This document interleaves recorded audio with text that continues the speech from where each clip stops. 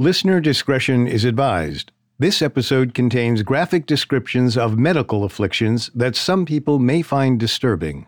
We advise caution for listeners under 13. In May 1922, 24-year-old Molly Maja slowly limped into her dentist's waiting room.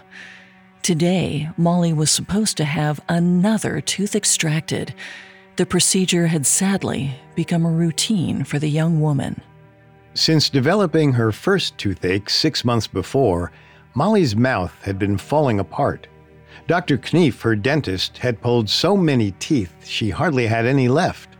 Their empty sockets had become oozing, pus-filled ulcers. The smell was unlike anything else Dr. Knief had experienced. That day, as usual, Dr. Knief welcomed Molly into the operating room and invited her to sit.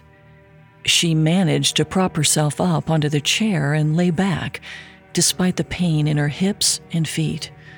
Her severe arthritis was trivial compared to the agony in her gums and mouth. That day, Molly's jaw hurt worse than ever. The doctor nodded at her complaints, hoping to somehow lessen her suffering. He cautiously reached into her mouth, moving extra gently to avoid causing any unnecessary pain. As the well-meaning dentist lightly touched the girl's jaw, it snapped. The bone was as fragile as tissue paper. Days later, Dr. Knief removed Molly's entire jaw by simply lifting it out of her mouth. Molly was deteriorating at an astonishing rate, and if Dr. Knief didn't figure out what was happening soon, she wouldn't survive much longer.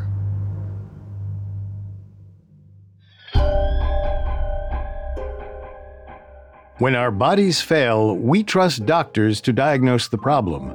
But medicine isn't always an exact science.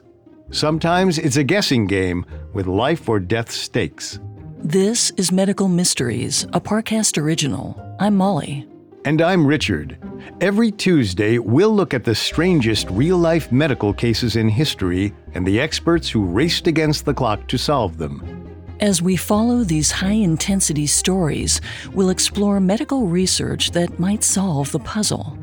Next week, in Part 2, we'll analyze all the evidence and try to find an answer. You can find episodes of Medical Mysteries and all other Parcast originals for free on Spotify or wherever you listen to podcasts. To stream Medical Mysteries for free on Spotify, just open the app and type Medical Mysteries in the search bar. This is our first episode on a group of young women known as the Radium Girls. Their tragic, avoidable deaths baffled physicians for years. This week, we'll examine how they fell prey to a mysterious condition that caused joint pain and toothaches, and then wore away their jaws from the inside. Next week, they'll struggle to prove the cause of their disease in court, defying the best medical knowledge at the time. After the armistice ended the First World War, America was ready to have fun again. New music, new fashions, and new attitudes prevailed in the United States. So, when a glow-in-the-dark wonder drug called radium burst onto the scene, it was sensationalized as a cure for cancer and a modern marvel. Radium has always existed naturally on Earth, but it took the genius of physicists Marie and Pierre Curie to extract it from uranium in 1898. Soon the element was sold over the counter in medications like Radithor, also known as radium water. After that, it made its way into makeup, exercise equipment, and even chicken feed. Allegedly, farmers hoped it would make chickens lay fully incubated eggs. Besides its healing properties, radium was also known for its glow, often going by the nickname liquid sunshine.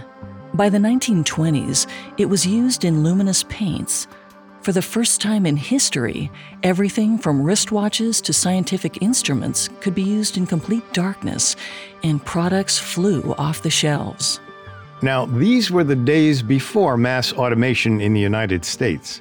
If you wanted to, say, produce thousands of luminescent dials per day, You had to hire thousands of workers to manufacture them by hand. One of these workers was Amelia Molly Maja. Shortly after she started working in the factory, she began to suffer from regular toothaches. The pain spread through her body, into her hips and knees. For lack of a better diagnosis, Dr. Knieve theorized that she had syphilis. The early symptoms of syphilis are usually mild and difficult to notice. Firm sores appear where the infection entered the body, usually somewhere on the genitals. Within a few weeks, rashes develop on the hands and feet. Both the sore and the rashes are painless. During this stage, the patient may also experience common flu symptoms like fever, swollen lymph nodes, and muscle aches. If left untreated, syphilis will eventually affect the patient's nervous system, causing chronic headaches, paralysis, and even dementia. At this later stage, syphilis can fatally infect the patient's organs, shutting them down. Molly's doctors believed that late-stage syphilis had infected her jawbone. Although it's uncommon, the disease has been known to target the bones. But Molly had never experienced rashes or mental deterioration during her sickness. She remained fully aware even as her body turned against itself. The incompatible symptoms, coupled with the strong taboo of sexually transmitted infections, drove Molly to seek a second opinion. Then a third. She never treated her alleged syphilis or received a more accurate diagnosis. After months of suffering, 24-year-old Molly Maja passed away on September 12, 1922. Much to the confusion of her family, her death certificate listed syphilis as her cause of death. The responsible young woman they knew seemed unlikely to catch such a scandalous disease. But rather than probe into the shameful diagnosis, they chose to let the matter rest. 2 days after Molly's funeral in New Jersey, an ad appeared in a small-town newspaper more than 800 miles away.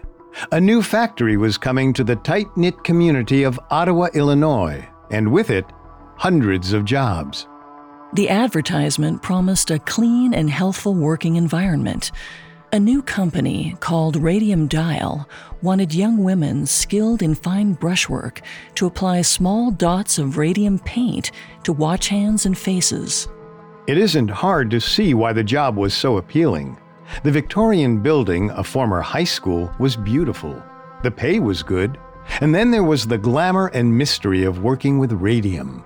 In 1922, the element was still one of the rarest and most valuable substances on Earth. Young women all over town were drawn to its allure like moths to a flame. Although the ad specified that they didn't want employees under the age of 18, many girls as young as 15 were soon hired. Superintendent Lottie Murray trained Radium Dial's first group of employees in the basics of dial painting. Lottie made it clear that it was fine to have a little fun on the job, as long as the work got done. If the girls had any hesitations about working with radium, fellow instructor Mercy Reed set the record straight. After walking them through the process of creating the glow-in-the-dark paint, she scooped up a spatula full and ate it.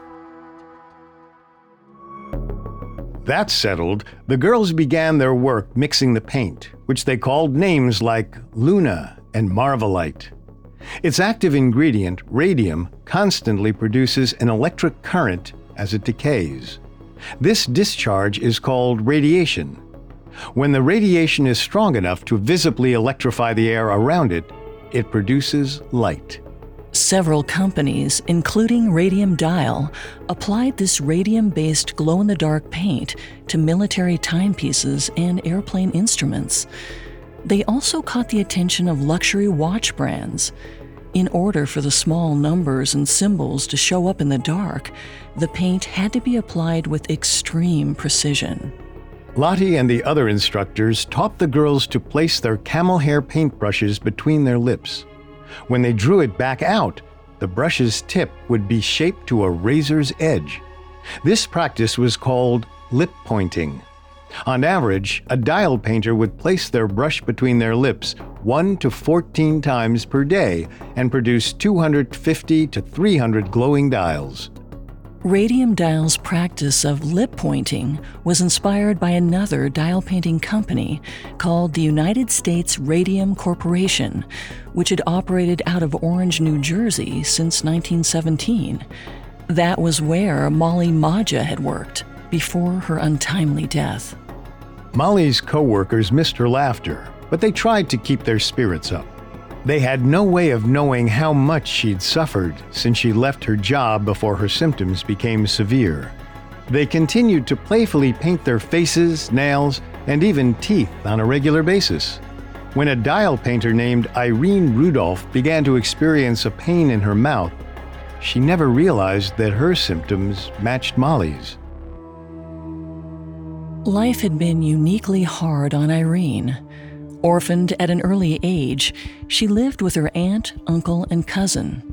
When she fell ill, her medical bills drained her adoptive family's coffers. To make matters worse, she was laid off soon after the factory had to pay a settlement to its neighbors, who complained about the fumes discoloring their laundry. Irene had saved some money, but she quickly spent it all on her frequent dentist appointments. Doctors Walter Barry and James Davidson hadn't communicated with Dr. Knief and therefore had no clue that Molly Magia had suffered the exact same aches, pains, and infections that now plagued Irene.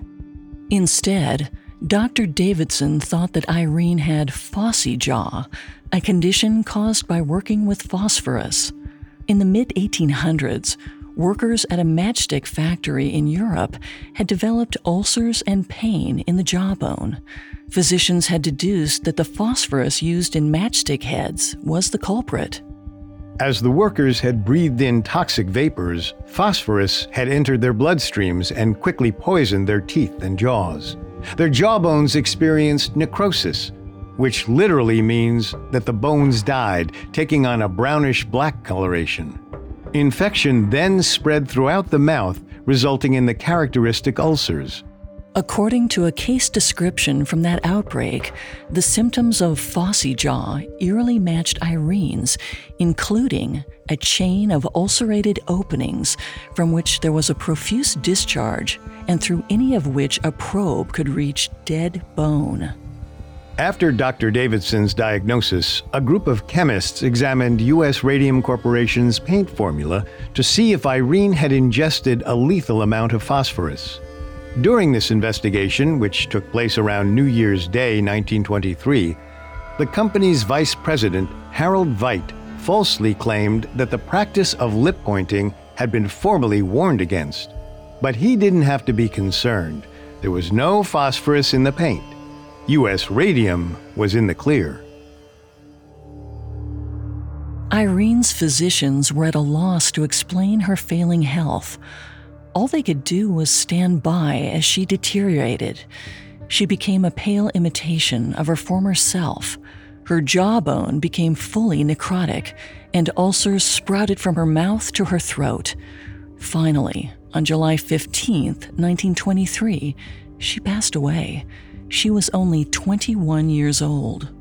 Irene's story was very similar to Molly's. They'd worked at the same factory and suffered through the same unusual and gruesome death.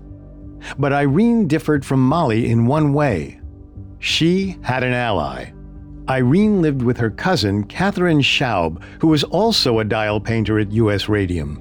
Catherine Schaub had lived and worked alongside Irene for years, accompanying her to gruesome dentist appointments and watching her fade away every day.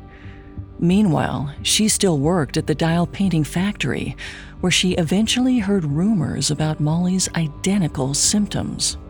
As she mourned her cousin and pondered Molly's ailment, Catherine Schaub continued to paint tiny white dots onto small dials. Day in and day out, she dipped her brush in the paint, then onto the dial, then in her mouth, over and over again, hundreds of times. And then one day, Catherine Schaub's tooth began to ache. Coming up, this mysterious sickness claims more victims, and an unthinkable pattern emerges. Now, back to the story. In the early 1920s, dial painters Molly Maggia and Irene Rudolph succumbed to a peculiar and undiagnosable disease of the jaw. One by one, their teeth had died, only to be replaced by oozing ulcers. Their jawbones died as well, and in 1923, they both tragically passed away. As one of U.S. Radium's earliest employees, Molly's death was whispered about on the factory floor. Irene, on the other hand, lived with a fellow dial painter named Catherine Schaub, who saw her decline firsthand. Then, Catherine Schaub began to feel symptoms of her own. As she got sick, Catherine Schaub also heard the gossip about another co-worker's death. Helen Quinlan had passed away just over a month before Irene. Her doctors diagnosed her with Vincent's angina. An angina is a broad category of diseases marked by sharp, often suffocating pangs. It can be caused by plaque in the veins and various types of infection. The most common form of angina is angina pectoris, which triggers chest pains. When angina primarily affects the mouth and throat, it's called Vincent's angina, after its discoverer, Jean-Henri Vincent, and is also referred to as trench mouth. It earned this nickname during World War I, when many soldiers lived in squalid conditions and had no access to dental care. A type of acute tonsillitis, it typically becomes fatal when tissue in the throat becomes so infected that it dislodges completely and blocks the windpipe. The patient effectively chokes on their own flesh. Usually, Vincent's angina is caused by a specific genus of bacteria, but Helen's doctors bafflingly diagnosed her with phossy jaw as a comorbidity with her Vincent's angina. Phosphorus poisoning can harm the immune system, opening the door for opportunistic bacterial and viral infections like Vincent's angina. But there was no phosphorus at the factory. It was still possible that Helen had Vincent's angina, but it was caused by something other than phosphorus exposure. Irene had also been nonsensically diagnosed with phosphorus poisoning. Molly's official cause of death was syphilis, a flawed diagnosis that couldn't address the complete death of her jawbone. Even if no one else could see it, the pattern was clear to Catherine Schaub. Something was going on at U.S. Radium. She filed a report with the Department of Health the day after her cousin's funeral. Even though she couldn't pinpoint exactly what might be causing the sickness, she made sure to mention the practice of lip pointing. In response, the Department of Health placed a quick call to the factory. U.S. Radium Vice President Harold Veit denied any wrongdoing, and the matter was settled. Just like that. But Catherine Schaub wasn't satisfied with the half-hearted investigation. She knew what had happened to Irene, Molly, and Helen.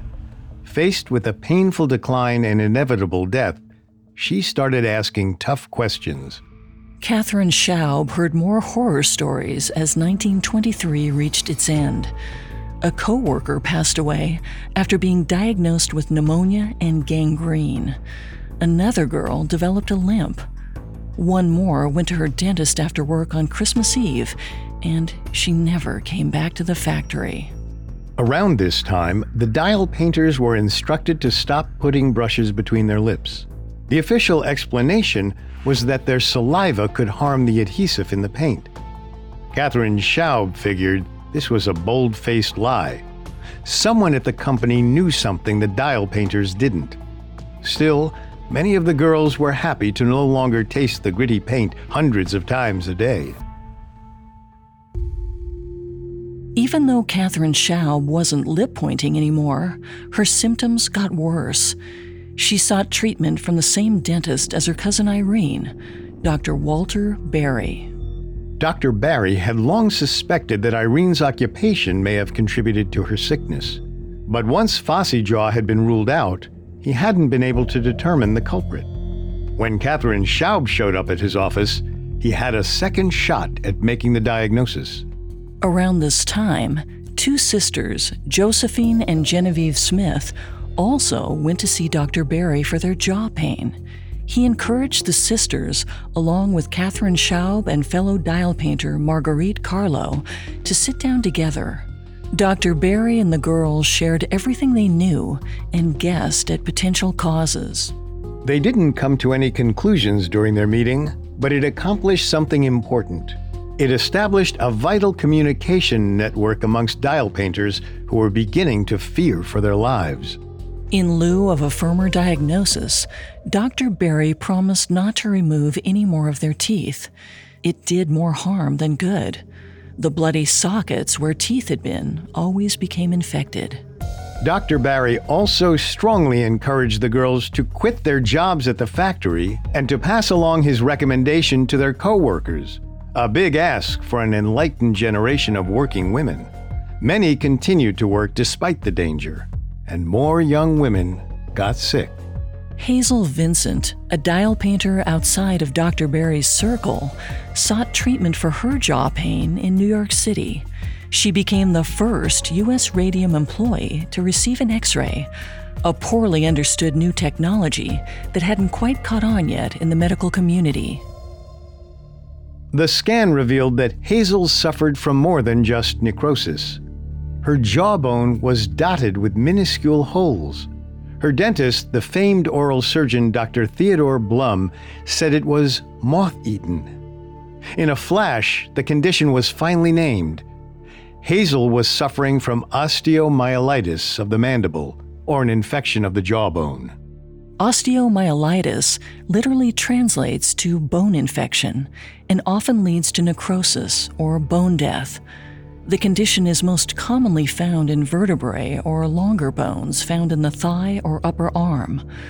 Osteomyelitis of the jaw, however, had been uncommon since the end of the phossy jaw epidemic nearly 50 years earlier.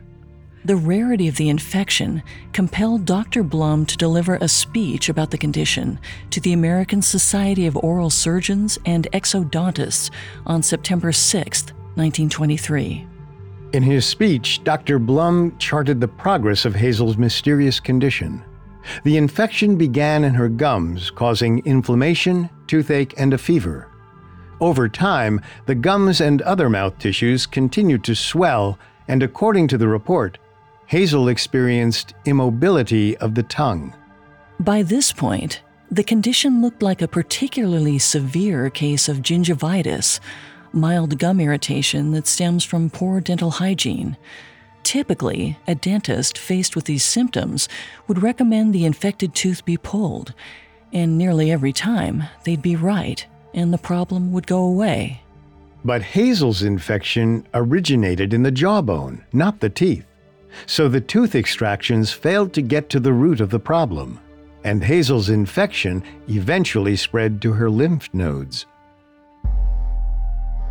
She hadn't progressed past this point yet, but her outlook was dire. Dr. Blum strongly recommended against pulling teeth, as the gaping hole would instantly become infected by the necrotic jawbone. He then ran through the possible causes of jawbone infection. He addressed phossy jaw, noting that Hazel's case was different from those in the past. She hadn't been exposed to phosphorus. The transcription of his speech ends with a small but vital footnote. He related the story of a patient who suffered from all the symptoms of phossy jaw but didn't work with phosphorus.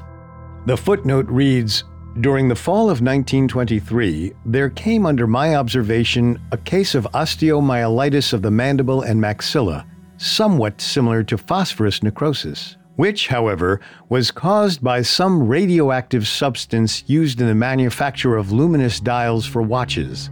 The condition has been termed radium jaw."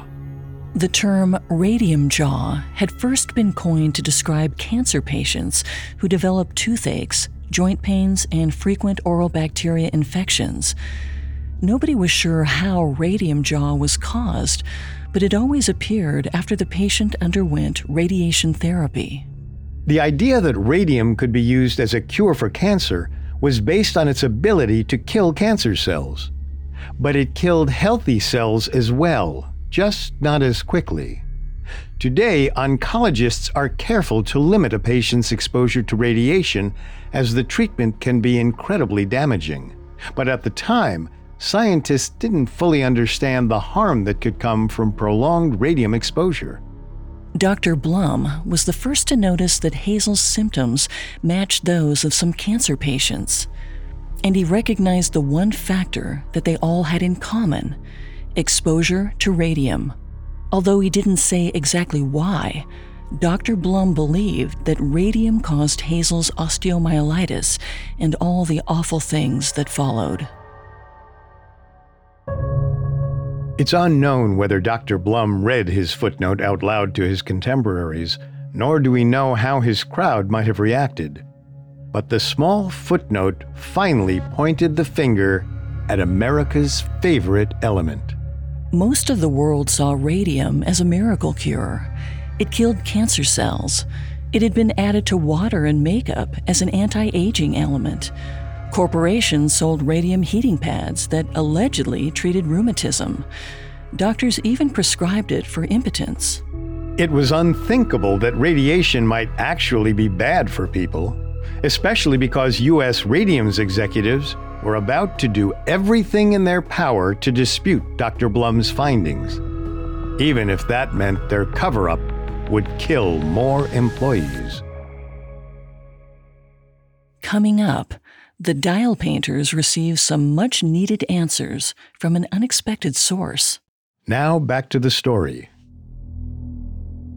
In early 1924, the writing was on the wall for U.S. Radium's dial painters.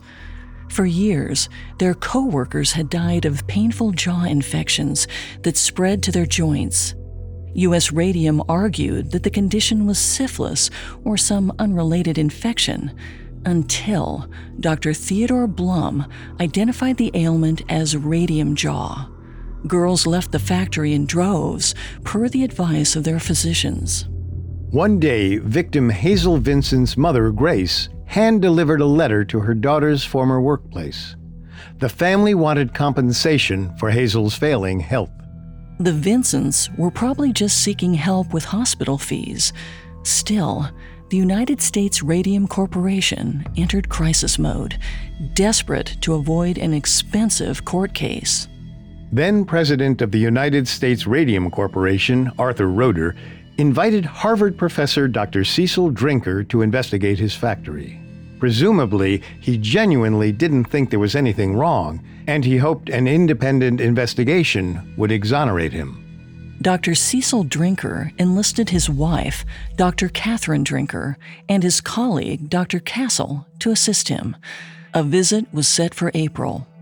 In the months leading up to the official inspection, U.S. Radium's vice president, Harold Veit, felt compelled to do something about employee morale. With dial painters resigning in fear, the company's bottom line was at risk.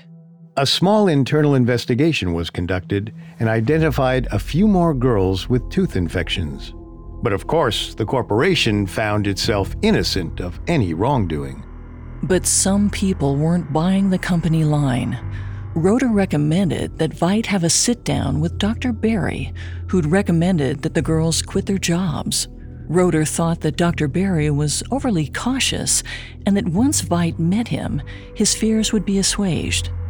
In Roeder's words, Dr. Berry had jumped at conclusions, apparently without thought or knowledge. This meeting went poorly, to say the least. Dr. Barry was joined by his colleague, Dr. Davidson. They'd been side by side with these girls, helplessly watching them die in agony. Veit wasn't prepared for their anger. The furious dentist told Veit to shutter the factory at once to prevent any more senseless deaths. Veit claimed that he wanted to help the girls, but he couldn't take the recommendation. Closing down the plant was unimaginable. It just couldn't be done. Instead, U.S. Radium continued to operate as if nothing was wrong. On April 15th, the day before the Drinkers' scheduled inspection, 20-year-old Jane Stocker, known affectionately as Jenny, passed away from osteomyelitis. But this time, her knee had been infected, not her jaw. This made it easy for executives like Roeder and Veit to dismiss the case. But factory workers like Marguerite Carlo, Catherine Schaub, and Josephine and Genevieve Smith knew that Jenny still fit the pattern. The other victims had also experienced stiffness or pain in their legs or hips. But no matter how much they argued their case, their employers didn't listen. The girls needed an impartial third party to confirm what they already knew. At long last, Dr. Cecil Drinker, Dr. Catherine Drinker, and their Harvard colleague, Dr. William Castle, visited U.S. Radium on April 16, 1924. The second they walked through the door, they saw how dangerous the factory was. It was covered in a thick layer of glowing dust, particles dancing in the air. There was no safety equipment for the dial painters, who inhaled radium with every breath. The situation already looked dire, and then they met Marguerite Carlo. Marguerite hadn't worked at the factory for about 4 months, since Christmas Eve 1923, when she saw her dentist about jaw pain. No one knows for sure why U.S. Radium invited her back 4 months later to attend the Drinkers' investigation. The only plausible explanation is that the company's higher-ups were completely ignorant of her condition. By April 1924, Marguerite was a gaunt and pale young woman whose mouth was full of leaking ulcers. Her wounds were poorly disguised by the bandage she wore on her thin face. What's more, Marguerite's sister, Sarah Carlo Mayfair, still worked as a dial painter. Sarah's health was also deteriorating. She needed a cane to walk. At the sight of the sisters, Dr. Catherine Drinker informed Dr. Roeder that further study was necessary. The president could have denied Dr. Drinker's request, but doing so on the factory floor would only have proved that he had something to hide. U.S. Radium had no choice but to welcome the scientists back when they returned in May, and that time they came prepared. Company Vice President Veit tagged along with the 3 doctors as they interviewed U.S. Radium's chief chemist, who casually disregarded his own hand lesions. They proceeded to examine 22 U.S. Radium workers, about half of whom were dial painters. The girls reported to the women's restroom, where doctors searched their teeth and necks for painful spots or swollen lymph nodes. Then, Dr. Catherine Drinker gave them a closer examination. Having a female physician on hand was instrumental in gaining the dial painters' trust. If Catherine Drinker hadn't been a part of this investigation, the scientists may never have convinced the girls to disrobe, and they wouldn't have made a truly shocking discovery when they flipped off the light. The dial painters' bodies bathed the restroom in a pale green glow. The young women's necks, chests, inner thighs, and even faces were luminous. In the beginning, the girls had felt like artists working with futuristic materials. The paint was a huge perk of the job. They'd slather it on their skin for dances and dates. But as time wore on, they'd realized that the paint didn't always wash off. The marks had become grave symbols of their fates. The Drinkers and Castle finished their examination, then collected blood samples for further testing. When Veit received the results of the blood tests, he was immensely relieved. No traces of phosphorus were found. The company immediately released their own spin on the information. The girls couldn't possibly have phossy jaw, so the sickness was probably just some viral infection spreading throughout New Jersey. Dial painting had nothing to do with it. But U.S. Radium deliberately withheld information. By focusing on the phosphorus results, they sidestepped any other possible cause of the illness. They didn't even address the theory that radium could make their workers sick. To make sure nobody else dug into the girls' radium poisoning, the company threatened the scientists with a lawsuit should the full report ever see the light of day. Outraged, the drinkers resolved to investigate the condition further until they got to the bottom of the matter. Along with Dr. Castle, Cecil and Catherine Drinker tracked down several New Jersey dentists and physicians, including Dr. Knief, who treated Molly Maggia just 3 years earlier. They identified 8 patients who were still alive and suffering. And then the researchers learned more about how the girls had been exposed to radium. They estimated that dial painters had ingested 100 milligrams of paint, equivalent to the weight of a honeybee, every day while lip pointing. But even after lip pointing was discontinued, radium lingered in their bodies. Trace amounts of radiation were measured in the breath of one woman who hadn't worked at the plant for years. Most importantly, the Drinkers and Dr. Castle finally concretely linked necrosis of the jaw and Vincent's angina to radium poisoning. The truth, it seemed, had won out. Their full-length report was published and quickly got the attention of the New Jersey Department of Labor. The study was life-changing for the dial painters. For years, their employers had gaslit them, claiming radium was safe and even healthy. Now, the women's doubts and suspicions were finally confirmed in black and white. But victories can be hollow when a powerful company's profit margins are on the line. The girls continued getting sick, and U.S. Radium denied the Drinkers' results. They refused to accept any culpability or help their dying employees with their medical bills. So, on February 5, 1925, Marguerite Carlo filed a lawsuit against U.S. Radium. By then, Marguerite was dying.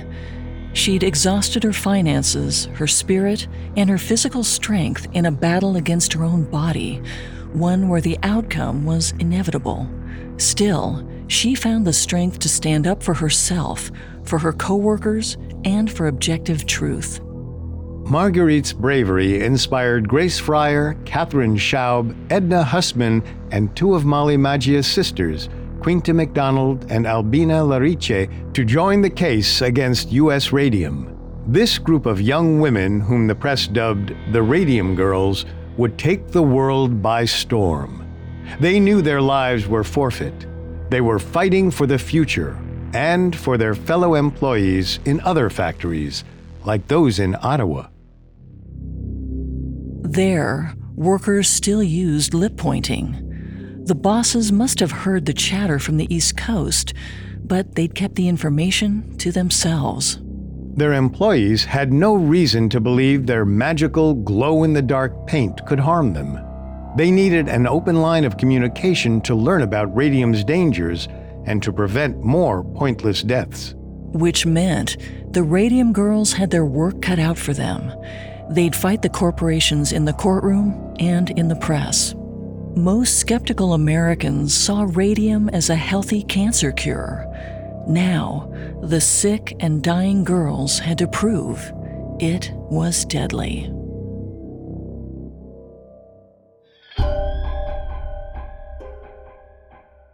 Thanks for listening to Medical Mysteries. We'll be back next week with more of the story of the Radium Girls.